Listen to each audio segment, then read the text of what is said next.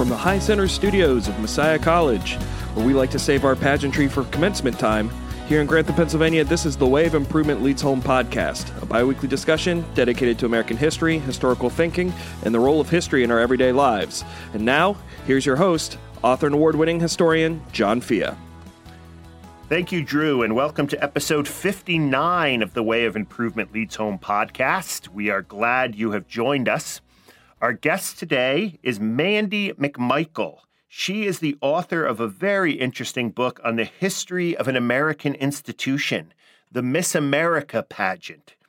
And I love her title, Miss America's God, Faith and Identity in America's Oldest Pageant. Now, when I think of the Miss America pageant, several things come to mind. As a kid, I remember watching the pageant on television and imagining if one day I would be cool enough to date one of these beautiful women. As I entered my teenage years and became a committed evangelical Christian, I always felt a small twinge of guilt watching women parade across the stage in scanty swimsuits. My mother watched the pageant every year and let us kids stay up late to see who would be crowned Miss America. She loved the pageant. My mom would pick her favorites, offer commentary on whether Miss New Jersey had a chance in this particular year, and sing along with Bert Parks as he crowned the winner. I still remember most of the words to the song, "There She Is, Miss America."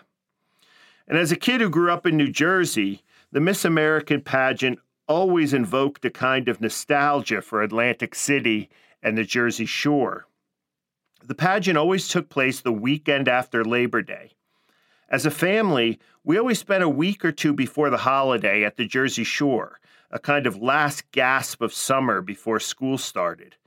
The Miss America pageant, with its video cuts to the ocean waves and the boardwalk, seemed to give me one last way to connect with those late August memories at the beach. The Miss America pageant was part of the boardwalk culture I loved as a kid. But what I didn't realize growing up in the 1970s was that Jersey boardwalk towns like Atlantic City were already in the midst of decline. When I knew we would be talking about the Miss America pageant on this episode of the podcast, I went to my bookshelf and pulled off Bryant Simon's wonderful history of Atlantic City. Boardwalk Dreams is the title. Simon does a nice job of cutting through my childhood nostalgia by revealing the dark side of my Jersey Shore golden age. By the late 1960s, Simons writes, Atlantic City had become a, quote, poster child for urban blight and decay, unquote. The same could be said for many of my favorite boardwalk towns, Asbury Park, Wildwood, and Seaside Heights, to name a few. If one thing remained constant during these years of decline in Atlantic City, it was the Miss America pageant.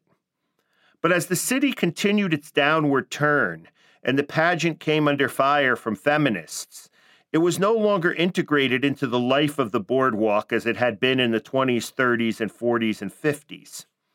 By 2004, the pageant had left Atlantic City for the more glamorous venue of the Las Vegas Strip. Simon continues his story of decay. Quote, the straggling handful still came to Atlantic City in the 1970s. Some made the trip for sentimental reasons. This was the place of their first kiss or their first meal with white linens and polished silverware. Others came because they heard about the city on television or saw it in films. They knew its streets from Monopoly games or from watching the Miss America pageant. Still others, working people in particular, came because they could finally afford the trip. And of course, African Americans came now that they could. But almost all of them were disappointed with what they found.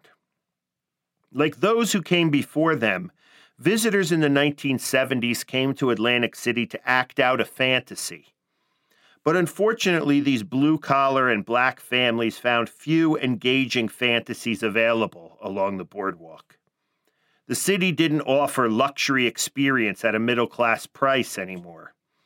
What was left were auction house rip-offs, cheap sex shows, greasy slices of pizza, and tacky souvenirs. piece by piece, at the same time, the city's wonderfully contrived backdrop was coming down. The beachfront hotels had lost their elegance. The movie houses that were still open were moldering and ugly, and the Midway offered second-rate bands and third-rate comics, unquote. When casinos came to Atlantic City, everything changed again, and not necessarily for the better. But that's a story for another podcast. Everything dies, baby, that's a fact. Maybe everything that dies someday comes back. Put your makeup on, fix your hair pretty, and meet me tonight in Atlantic City. Mandy McMichael will tell us a lot more about the Miss America pageant, and she will be with us in a moment. But first, let me tell you how you can connect with our work here. When you get a chance, head over to recordedhistory.net to check out some of our fellow network podcasts. The Way of Improvement Leads Home is brought to you through the generous donations of Lisa DeGuardi, Richard Green, Ron Schooler, Kate Logan, Margaret Graves, and Gretchen Adams. And as always, thanks to Jennings College Consulting, discovering the right college fit for your future. We are a listener-supported podcast, and we keep this thing going by your generous financial donations. If you like what you hear and want to support our work, please head over to thewayofimprovement.com and click Support. The best way to spread the word about the podcast is to tell a friend. You can follow us at TWOILH Podcast on Twitter and on Facebook. If you like an episode, give us a share or a retweet, and consider a positive review on iTunes and Stitcher.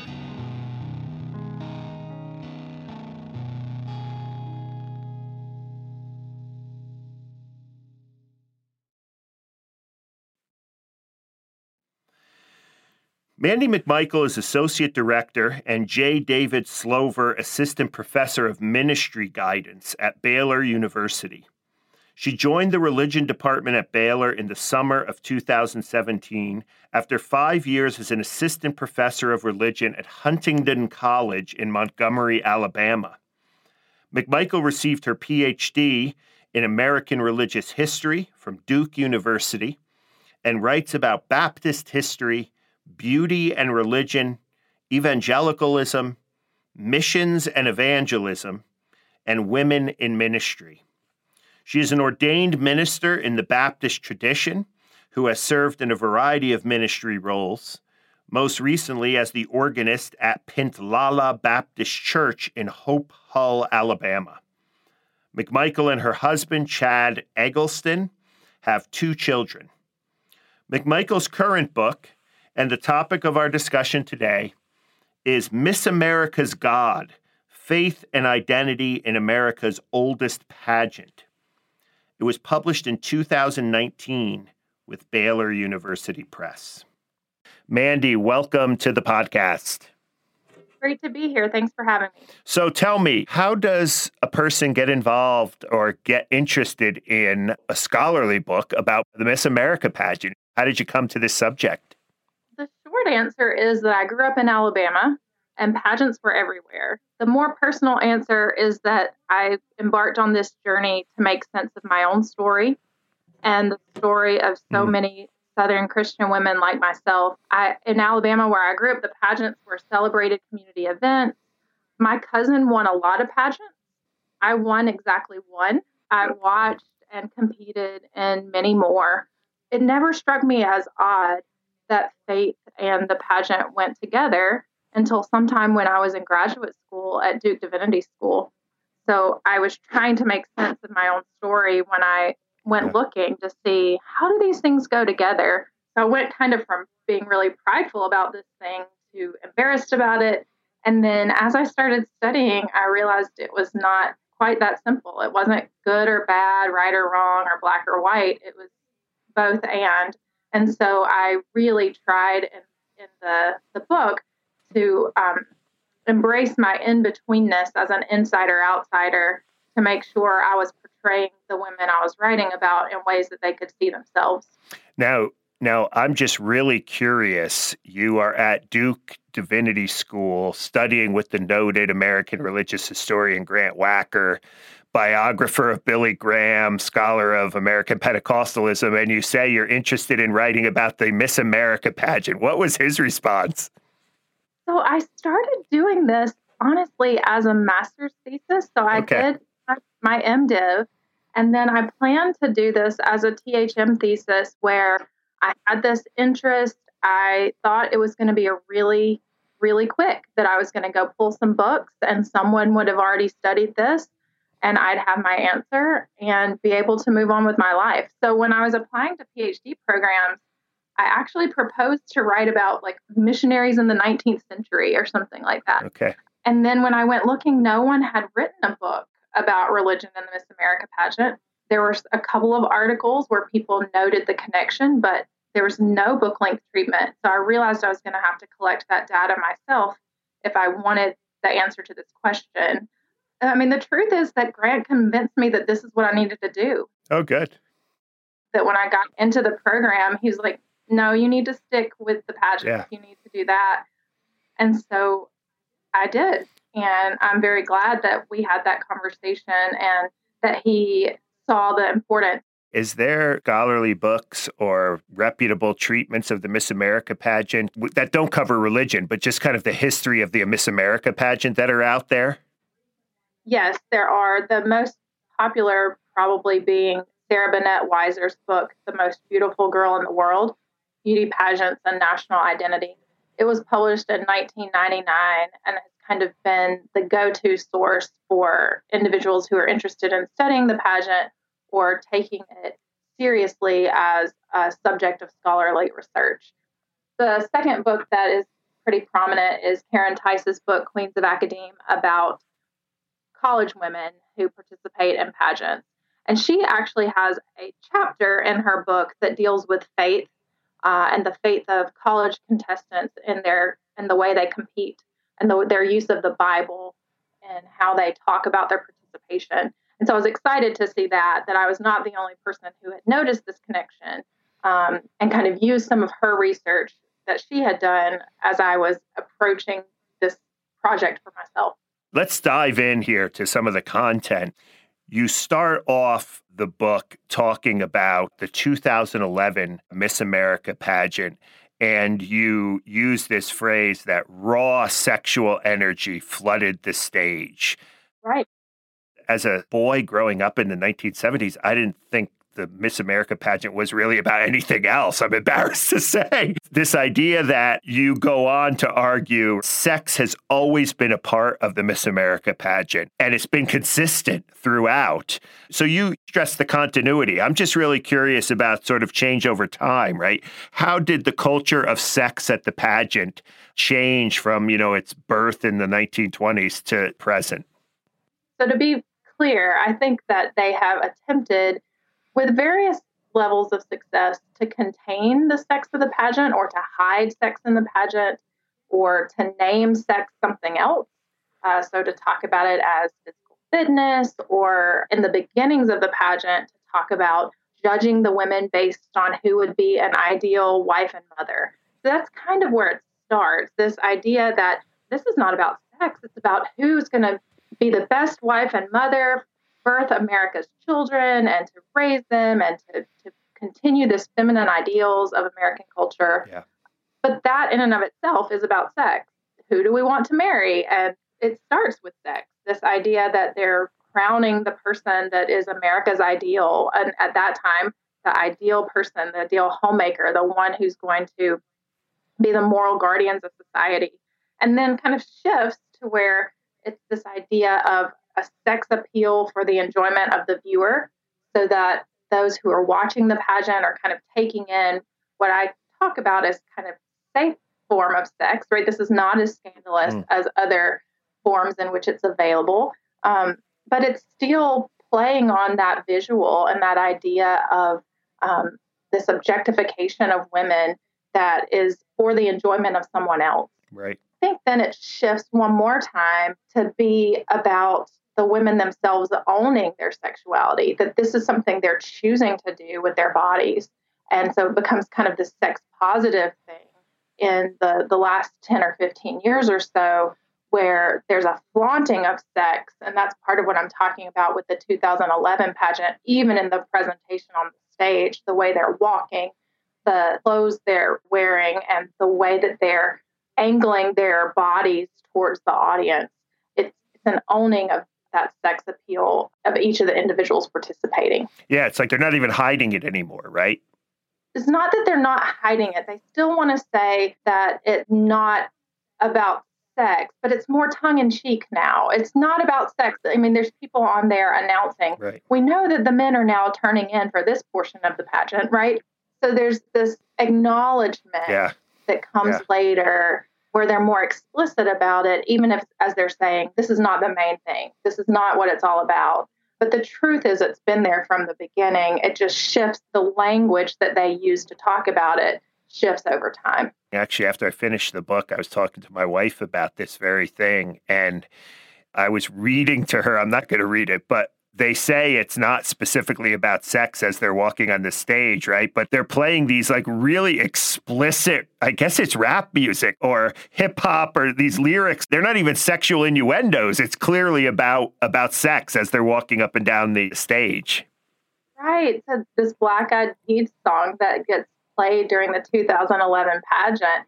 And I think that's when something just clicked for me where I thought, oh my gosh, I was right. You know, like you have that moment sometimes as a researcher where you think, oh, am I onto anything? Am I not? And then see them walking on stage and see this music that's very explicitly about sex being played in the background. There's just no denying the sex appeal that's there, what they're trying to communicate. And I should add, you're a scholar of religion, right, who's trained as a historian as well. So there's a lot of history in this book, but there's also a lot of anthropological work, right? You went to a lot of pageants and sort of observed and did kind of anthropological work. I went to a lot of pageants, over 35 pageants during the course of my research. I went to pageants in 8 different states and all over the country, and to see Miss Washington, D.C., so the District of Columbia pageant. And then I've been to the national pageant 4 times.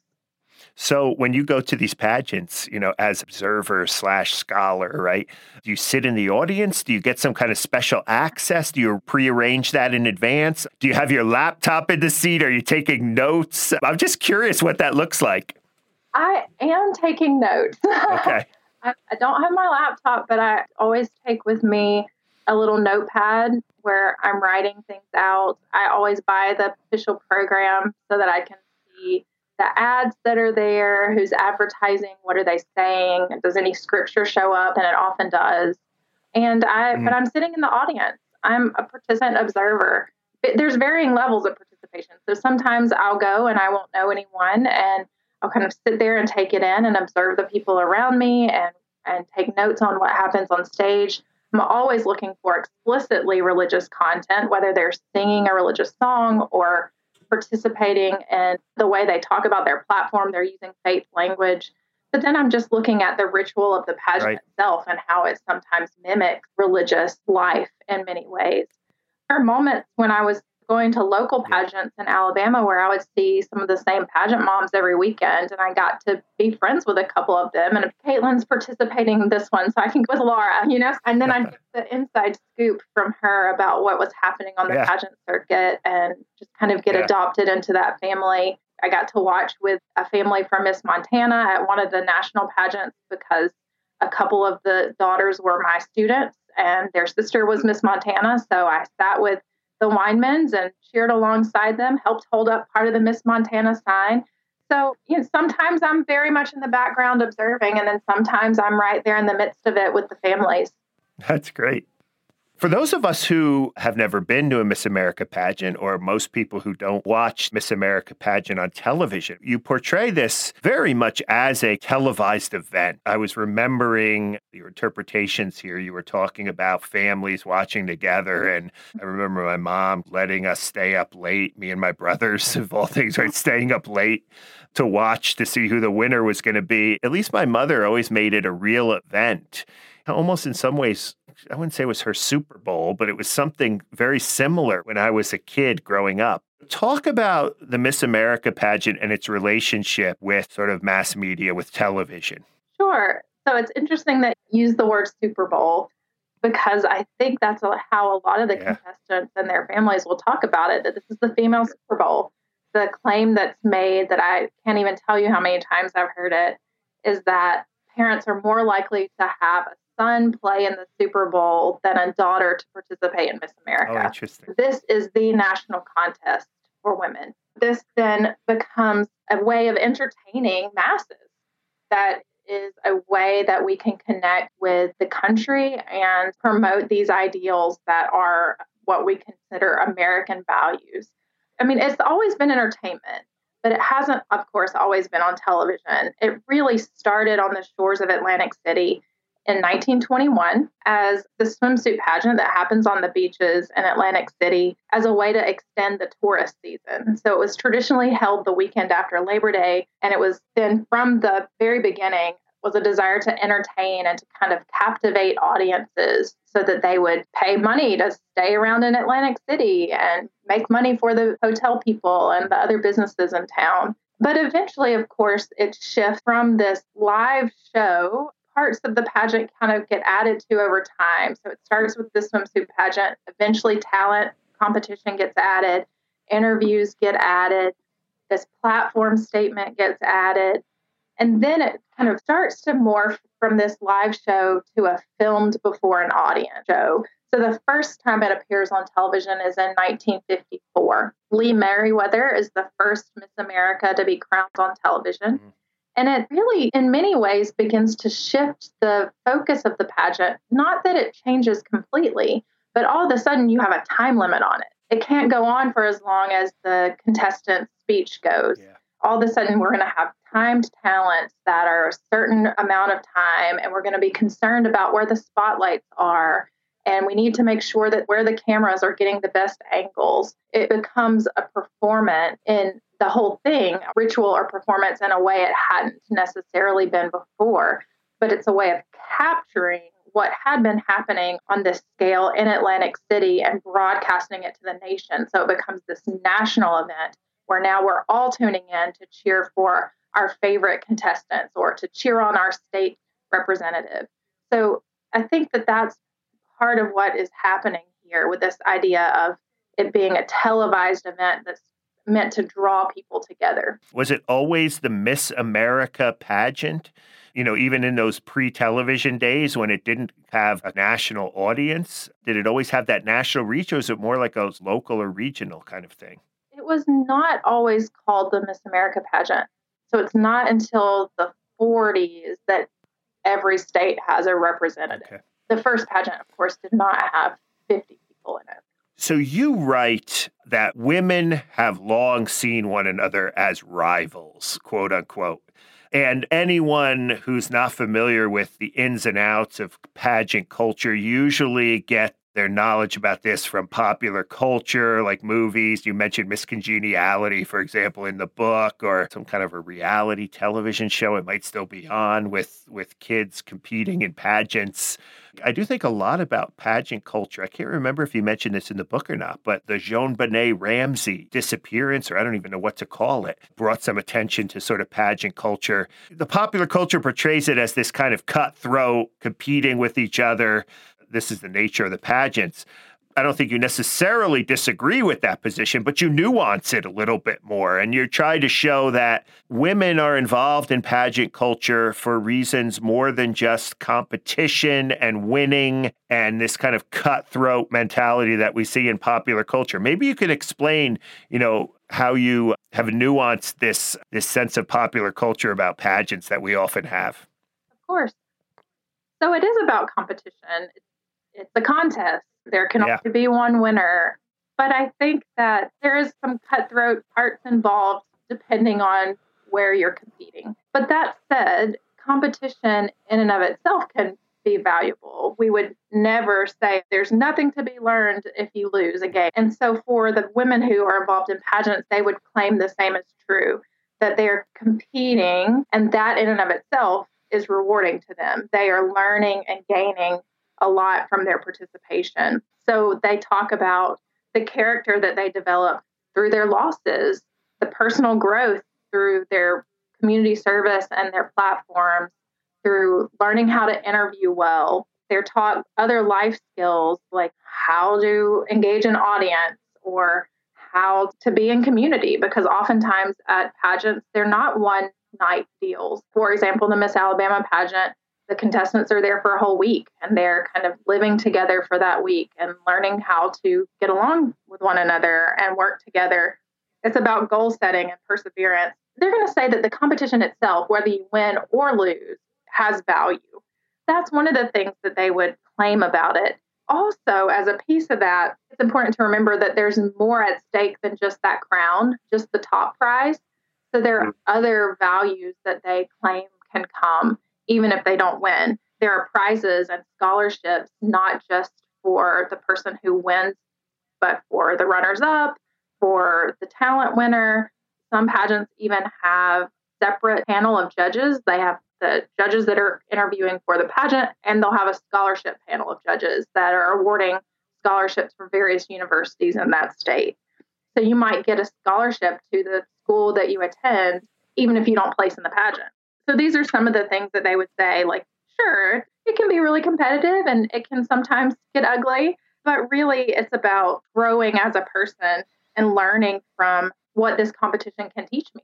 Now, feminists have been speaking out sort of against the Miss America pageant as the exploitation of women and so forth. I think most of us are pretty familiar with that narrative, and you trace it a little bit in the book. How do the contestants get around the idea ethically or morally? And I think you point out briefly in the book that you're competing for scholarships, but you're also having to put on a swimsuit and walk around in front of people in order to get that scholarship. Do you see tension between those two things? Or is it the women are just happy to do this in order to gain all of these benefits that you talk about? Absolutely. There's tension that exists. It is recognized by some contestants and not by others. It's like anything else. To a certain extent, we're all walking contradictions. Yeah. But I think for the young women who participate, some are very upfront and saying, yeah, I don't really like the swimsuit competition, but it's 30 seconds of the competition. It's weighted less than any of the other portions. It's just something I have to suck it up and do so that I can reap the benefits that come from participating in the rest. So there's some that will talk about it that way. There are others who will say, that's my favorite part. It's about embracing my body and showing off physical fitness. And it's important that we take care of ourselves. Some even quoting from scripture saying that the body is a temple and we're supposed to take care of it. And this is evidence that they're taking care of the temple of God. Then there's some that I don't see an issue at all. I don't see any tension. There's really a great diversity of responses to this. Some who live into it and say, yeah, sure, it's oppressive, but I do it anyway. Some who say, this is my choice. I want to do it and I have reasons for it. And then others who just don't see a tension at all.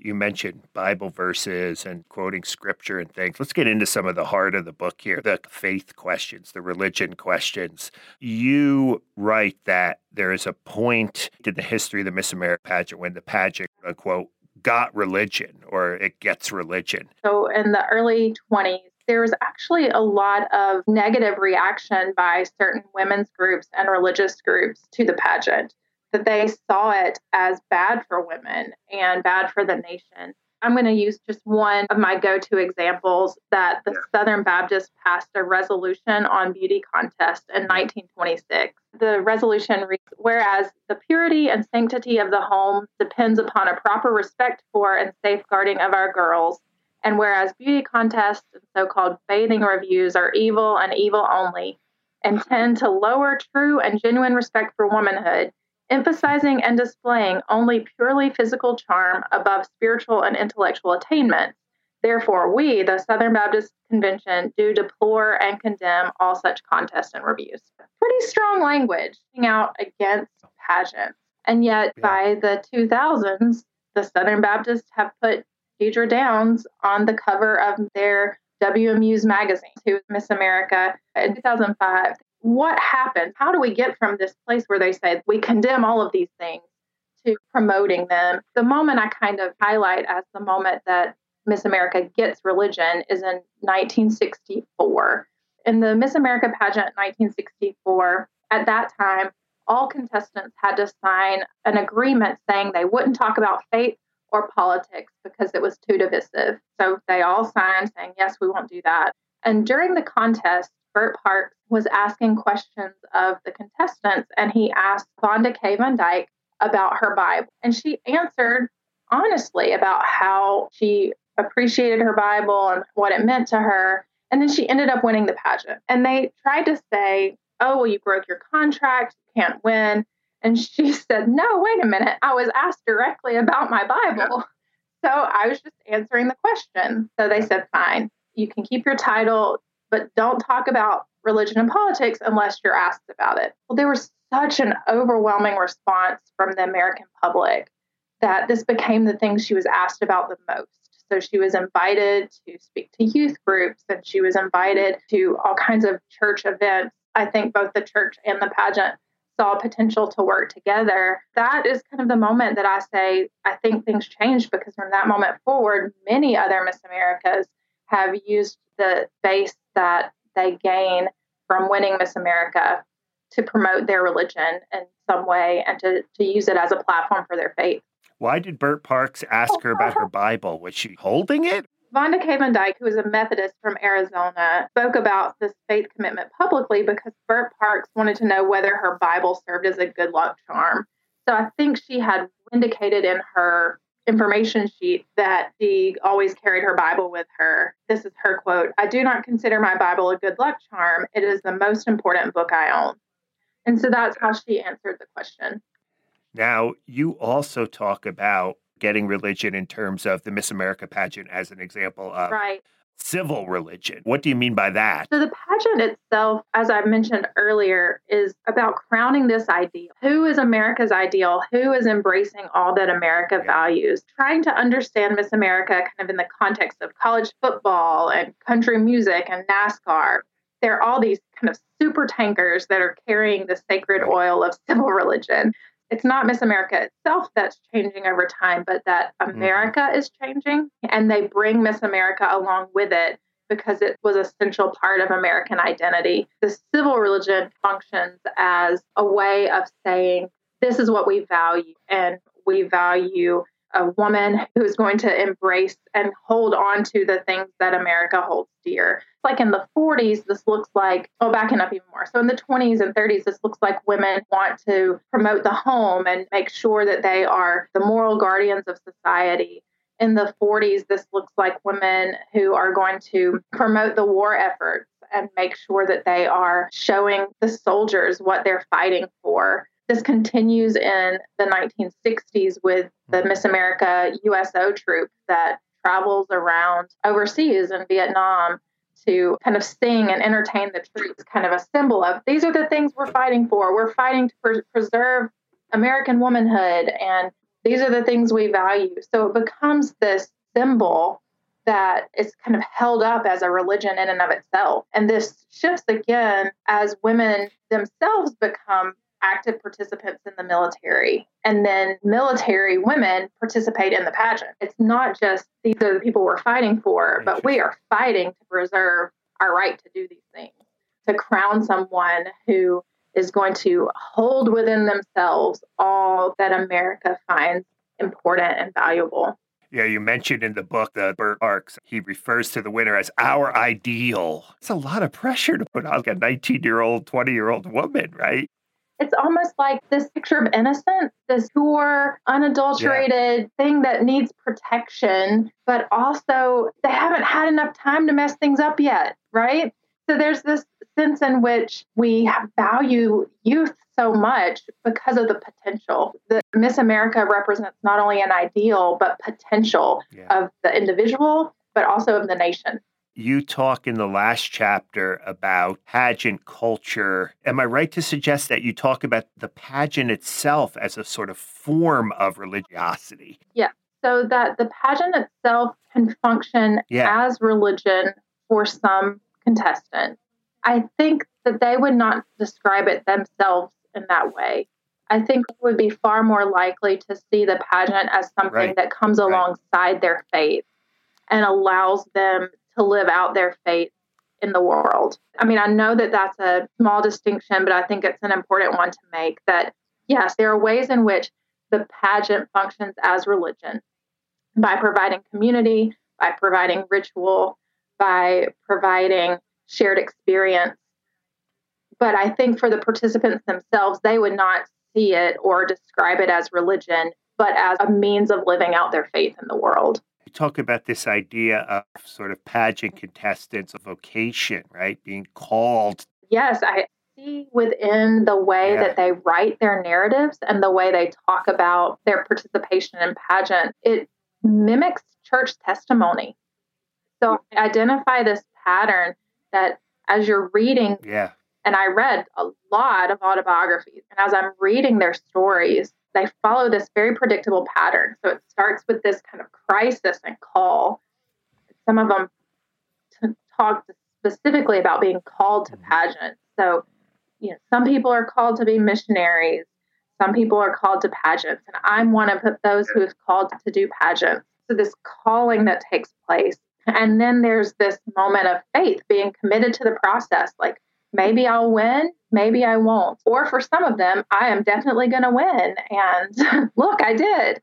Or I'm definitely going to win, but I didn't. So let me reinterpret that. There's this kind of middle part of faith and what it looks like, the process looks like. And then there's reward. Sometimes it's really easy for them to describe what those rewards are. I won. I got this money that paid for med school or vet school. I won. I got this platform to talk about diabetes research and to raise money. But sometimes it's more vague than that. Sometimes it's about spiritual capital or influence that they gained and not necessarily tangible rewards. And then for all of them, they also talk about tests and trials, things that happened to them along the way that were unexpected, or things that tried to knock them away from their vocation or knock them off course, and how they had to remain true even in the face of these tests and trials. And then finally, there's that kind of what happens for those who lose? How do they understand this process, and how do they talk about their faith in their losses? And so oftentimes they'll reinterpret these tests and trials and see them as rewards, right? That they can see this as something that built their character or gave them a way of facing other challenges in their life. So it's very much this religious language. It's not that it just gets laid over the pageant, though I think sometimes that's the case, but it infuses the pageant.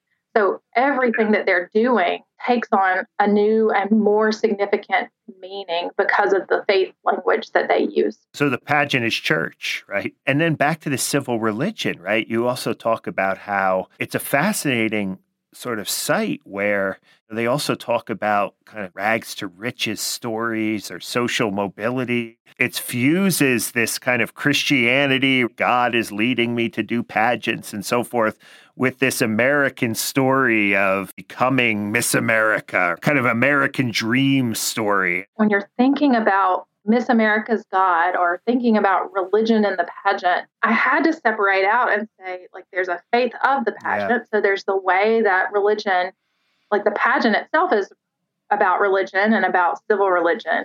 There's faith and the pageant. So how does the church interact with the pageant? What's that story look like? And then there's faith in the pageant. So how do the contestants themselves bring their faith into the pageant and live it out through the pageant? It's too diverse to kind of lump it all together. So I kind of separated it out in this faith of and in the pageant. And those are the titles of your last two chapters, Faith in the Pageant, Faith of the Pageant. Really interesting. Well, Mandy, our time is just about up. But is there a way to kind of, if people want to learn more about you and your work, do you have a website? I am in the process of putting together a website, but it's not going yet. I do want to put on a plug that if you order the book before the end of December from Baylor Press's website and you use the code 17SAND, you can get 30% off and free shipping. 17 SAND. Well, you heard that. That's a great deal. And I learned in our kind of conversation before we started recording that the Miss America pageant this year is in Connecticut at Mandy E. McMichael. If you want to follow Mandy along, now I'm putting the pressure on you. You're going to have to do it. If you want to follow along with one of our foremost scholars of religion and beauty pageants on the night of the beauty pageant, follow her on Twitter. Again, the name of the book, Miss America's God, Faith and Identity in America's Oldest Pageant. Thanks for taking the time to talk to us today, Mandy. Thanks for having me. Well, I hope you enjoyed this interview with Mandy McMichael. Her work on the Miss America pageant is just so interesting, and it connects a lot with my kind of history, as I talked a little bit about at the beginning of the program. But some of the insights that she brings to this kind of iconic American event is really fascinating, especially the way she ties this into religion. So I hope you enjoyed the interview. And until next time, may your way of improvement always lead home.